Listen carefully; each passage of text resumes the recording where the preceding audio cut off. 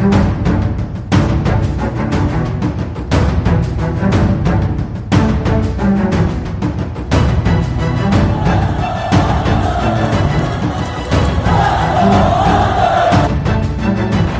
it out for Ekblad. Back to Hoffman. Blocked by Polak and Price.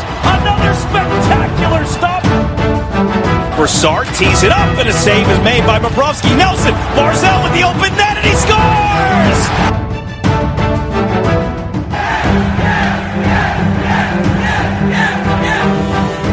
Hi, and welcome to the Locked On Islanders podcast, part of the Locked On Podcast Network, your team every day. I'm your host, Gil Martin. I'm an Islanders columnist and historian, and I wrote the book Ice Wars, which covers the complete history of the Islanders' rivalry with the Rangers from 1972 to the modern era. All right, everybody, welcome to the Thursday edition of the Locked On Islanders podcast. We have got a lot to talk about today. Tonight, Game 6. Today's episode is brought to you by RockAuto.com. Amazing selection, reliably low prices, all the parts your car will ever need. RockAuto.com. Game 6 between the Islanders and the Flyers is tonight, and the Islanders have their second chance to close out this series and finish things off. Islanders ahead in the series, 3-2, trying to get to the conference finals for the first time since 1993, but it won't be easy. The Philadelphia Flyers are a tough opponent. We will break down some of the things the Islanders have to change in Game 6, especially as compared to Game 4 and 5, if they're going to finish out this series. And it's obvious that the team realizes they need to play better. We have a special Islanders birthday of the day, a sad Islanders birthday of the day, and we have a lot more coming up on today's show. If there's something Islanders related that's on your mind, feel free to email the show at lockedonislanders@gmail.com, and we will be happy to talk about whatever it is that's on your mind. If you leave your name and where you're from, we're happy to mention you on the air when we discuss the topic or question that you've got. You could also follow the show on Twitter at LockedOnIsles, and you could follow me, Gil Martin, on Twitter at IceWars, NYRVSNYI. We'll keep you up to date on all the latest Islanders news and notes. So, for the Islanders, yesterday was actually a day off. And I have to say, Lou Lamoriello has to get credit for that. Here is a team that very clearly is a little bit exhausted, that very clearly needs to sort of take a deep breath and clear its head. And I think they are going to get that. And having a day off is probably a wise thing. And one advantage to having Barry Trotz as a coach, he really seems to know and understand what his team needs at any given moment. And one of the things that he needs is to, he reads the team, he understands their psyche, he knows when to give certain guys a push, when to lay off, when to make changes and who to insert into the lineup. And I think giving the team a day off after they've been in the bubble in Toronto now for a little bit more than a month, and they've been isolated really, since training camp opened up 6-7 weeks ago, I think it's probably a very good idea. We'll see how it pays off for the Islanders when they hit the ice tomorrow night. Other Islanders news, obviously, Matthew Barzal's status late in the third period, a little less than 5 minutes left. Claude Giroux got under the visor of Barzal. I don't think it was intentional. I don't think anybody accused Giroux of trying. He took a shot. The follow-through got him in the face near the eye. Obviously, some blood I don't understand why there was no penalty called on that. Intent is not part of the penalty, and clearly the stick caught him in the face, but no penalty was called under those circumstances. And then the other non-call, obviously, was in overtime when Carter Hart held on to the puck and no call was made. That I could understand, even though technically it was kind of a penalty, but at the end of the day, you don't want penalties like that or a ticky-tack call like the Matt Martin penalty in overtime to decide an overtime hockey game. But to me, 5 minutes left or a little less, you draw blood. You saw blood on Barzal's face. Clearly the stick clipped him in the face. I thought that should have been at least a 2-minute minor, probably a 4-minute double minor, but the officials just reluctant to call that under the circumstances. No immediate updates were available on Barzal, who did not play in the overtime, but the Islanders are cautiously optimistic that Barzy will be available for Game 6, and I'd be surprised unless there really is an issue with his eye and his vision that would prevent him from playing, because honestly, the Islanders definitely need Matt Barzal to be out there and to play his best and to give them that offensive boost that they truly need to get over the hump in this game against the Philadelphia Flyers. And, we'll talk more about some of the different things that the Islanders need to do. There is obviously that choice of goaltender. Varley did not have his best game in Game 5. He wasn't terrible, but he didn't play his best. And when you look at how well that you had Thomas Greiss play in Game 4, it may be tempting for Barry Trotz to turn back to Greiss. I don't think they will. I think they stick with Semyon Varlamov, but it's one of those things where you sort of got to keep your eyes open, see what Trotz is going to do. And obviously, if Varley continues to struggle, he can go back to Greiss. If Greiss somehow gets the start and he doesn't play well, they'll go right back to Varlamov. But the Islanders right now do have the luxury of having two talented, sharp goaltenders available who are both capable on any given night of lifting this team up and leading this team to victory. All right, we're going to break down some more of the things the Islanders need to change in Game 6, plus our Islanders birthday of the day, and a whole lot more still to come on the Locked On Islanders podcast. And if you want to keep your car running smoothly, you got to check out rockauto.com.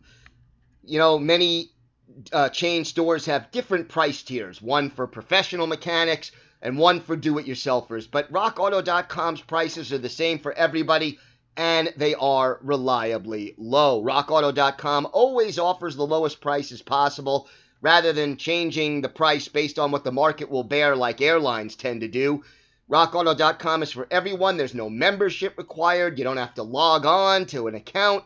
And it's a family business that has been serving auto parts customers online for 20 years.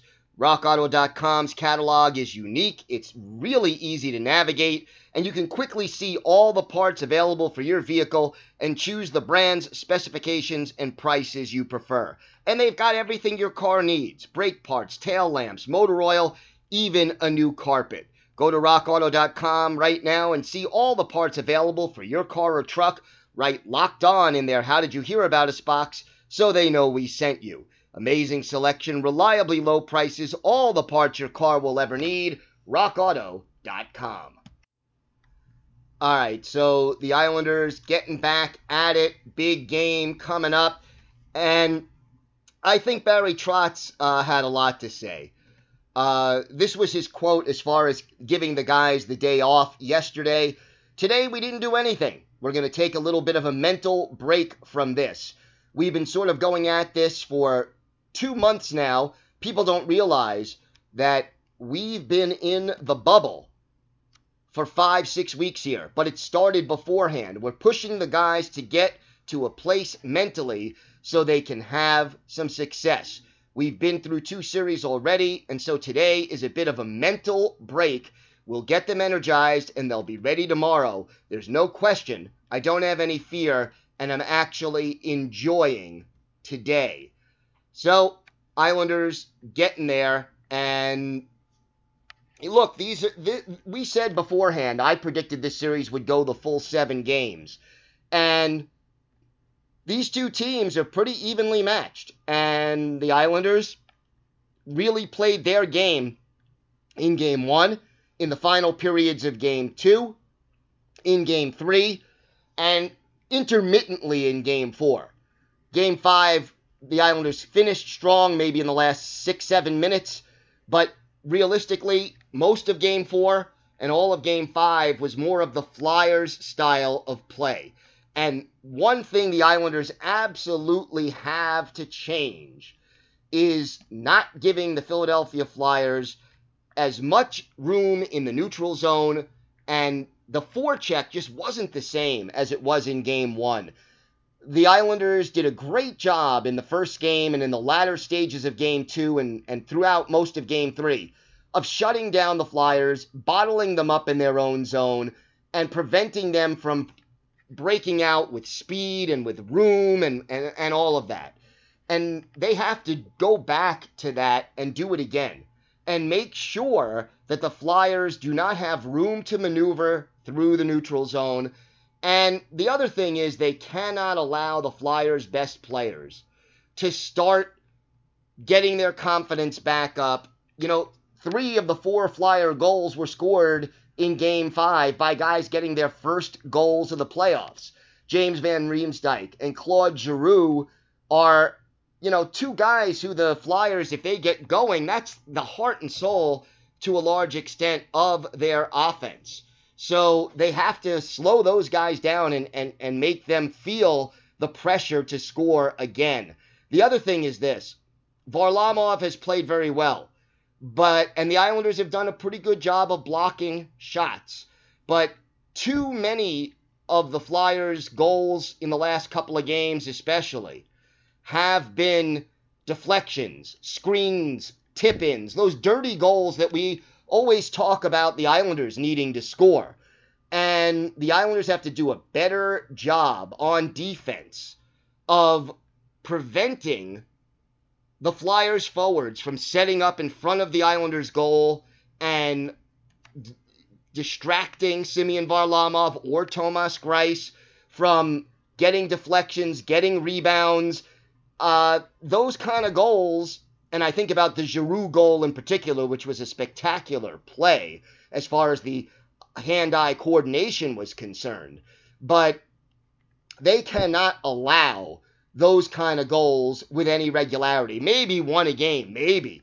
But you've got to prevent that, and it was really an issue for the Islanders, especially in Game 5. So hopefully, that is something that the Islanders can do. Another thing they have to do is work on their breakout moves from their own zone.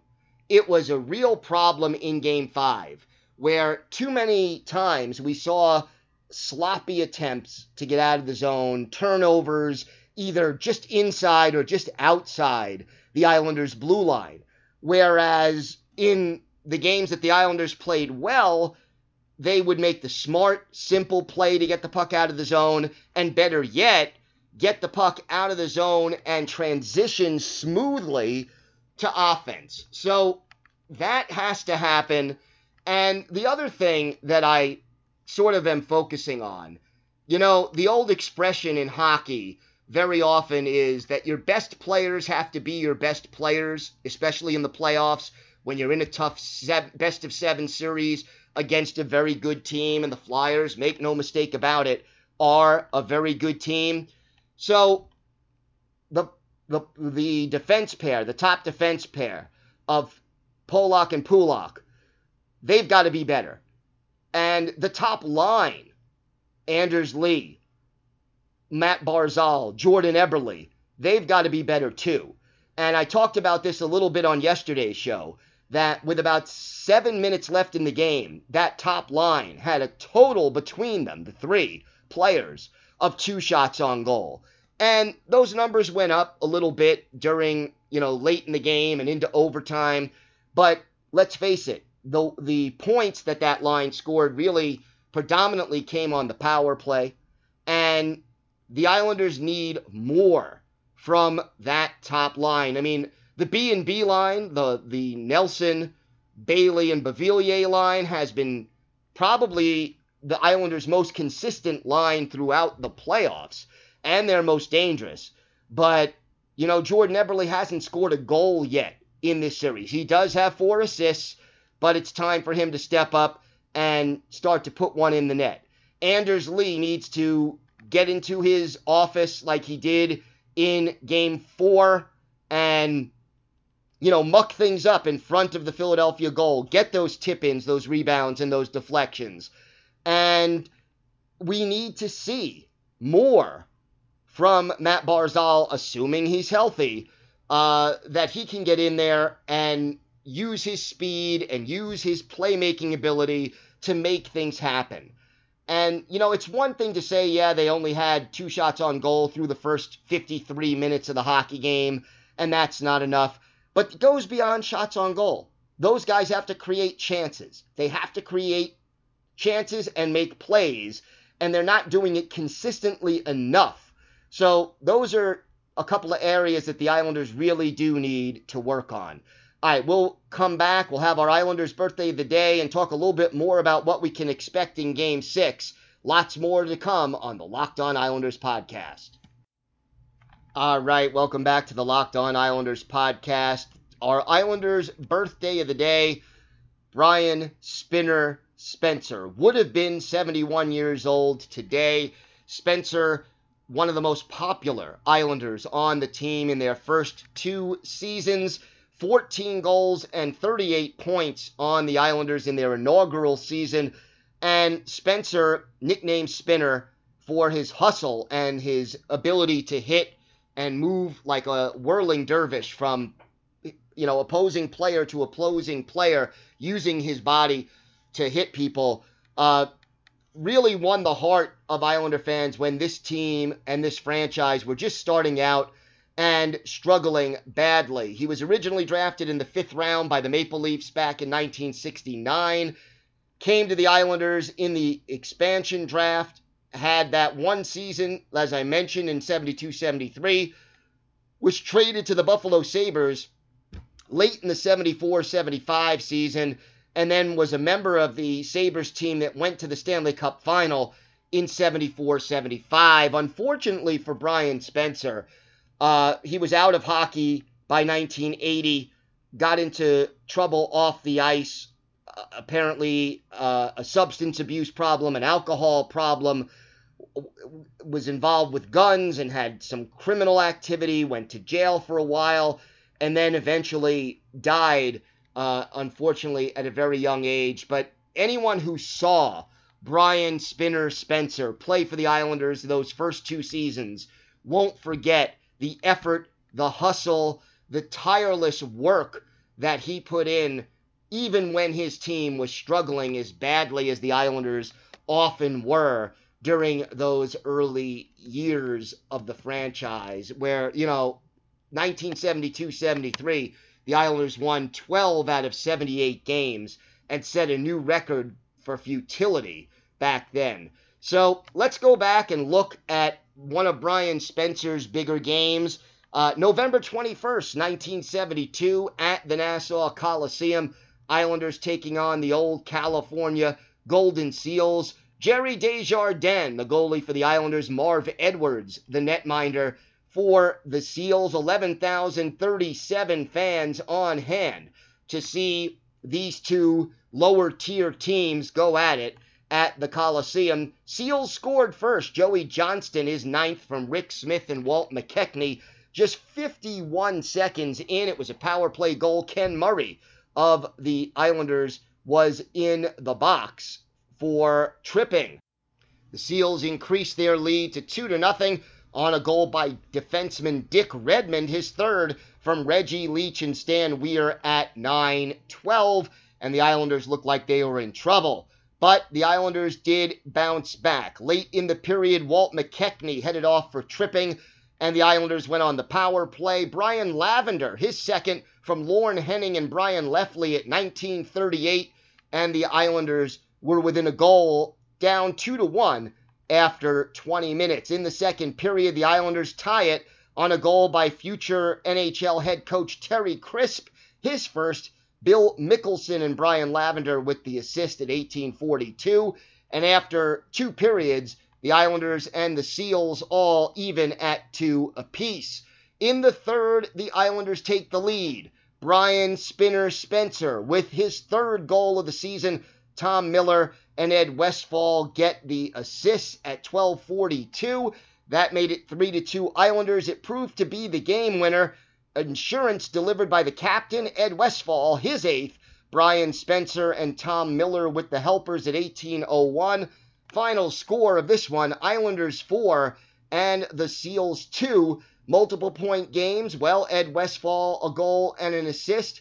And Brian Spinner Spencer, a goal and an assist. Brian Lavender, a goal and an assist.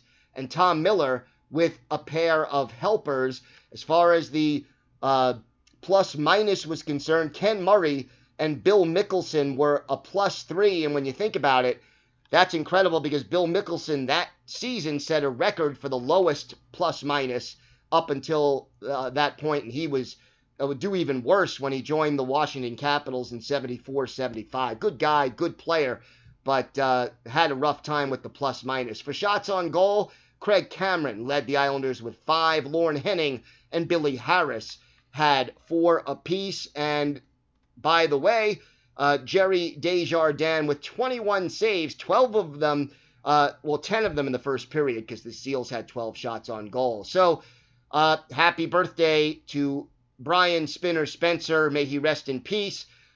Looking back, November 21st, 1972, Islanders 4 and the Seals 2. All right, let's get back to the game at hand. And I think the Islanders will be ready. They do very, very often play very well after struggling in games like this. And I think that, again, Barry Trotz doing the right thing by resting his players and giving them a sort of a mental health day yesterday. Here's a quote from Jordan Eberle about this team, and they know they need to be better. You're going through adversity throughout the playoffs, and we'll be ready next game. We're going to bring our best because it's getting tighter and tighter, and obviously we want to close it out. And here's another quote from Trotz. I'm going to say we need a little bit more. I thought our first period, they had a lot more desperation coming out of the gates than we did. I thought we stabilized the game. In the second, I thought we were coming pretty good. We got the power play goal, and then we made a couple of, I would say, questionable decisions, and they capitalized on their chances. That has obviously got to change if the Islanders hope to clinch the series. This is their best chance. They've got that final line change in this game, and I think, you want to take advantage of that home ice advantage. And the other thing is, if the Flyers force a Game 7, the momentum is squarely in their corner. Right now, the pressure is much greater on the Flyers than it is on the Islanders. All right, we'll be back tomorrow with a full recap. Obviously, if the Islanders win, they move on to play the Tampa Bay Lightning in the Eastern Conference Finals. If they don't, we will come back and preview Game 7 and get you ready for that.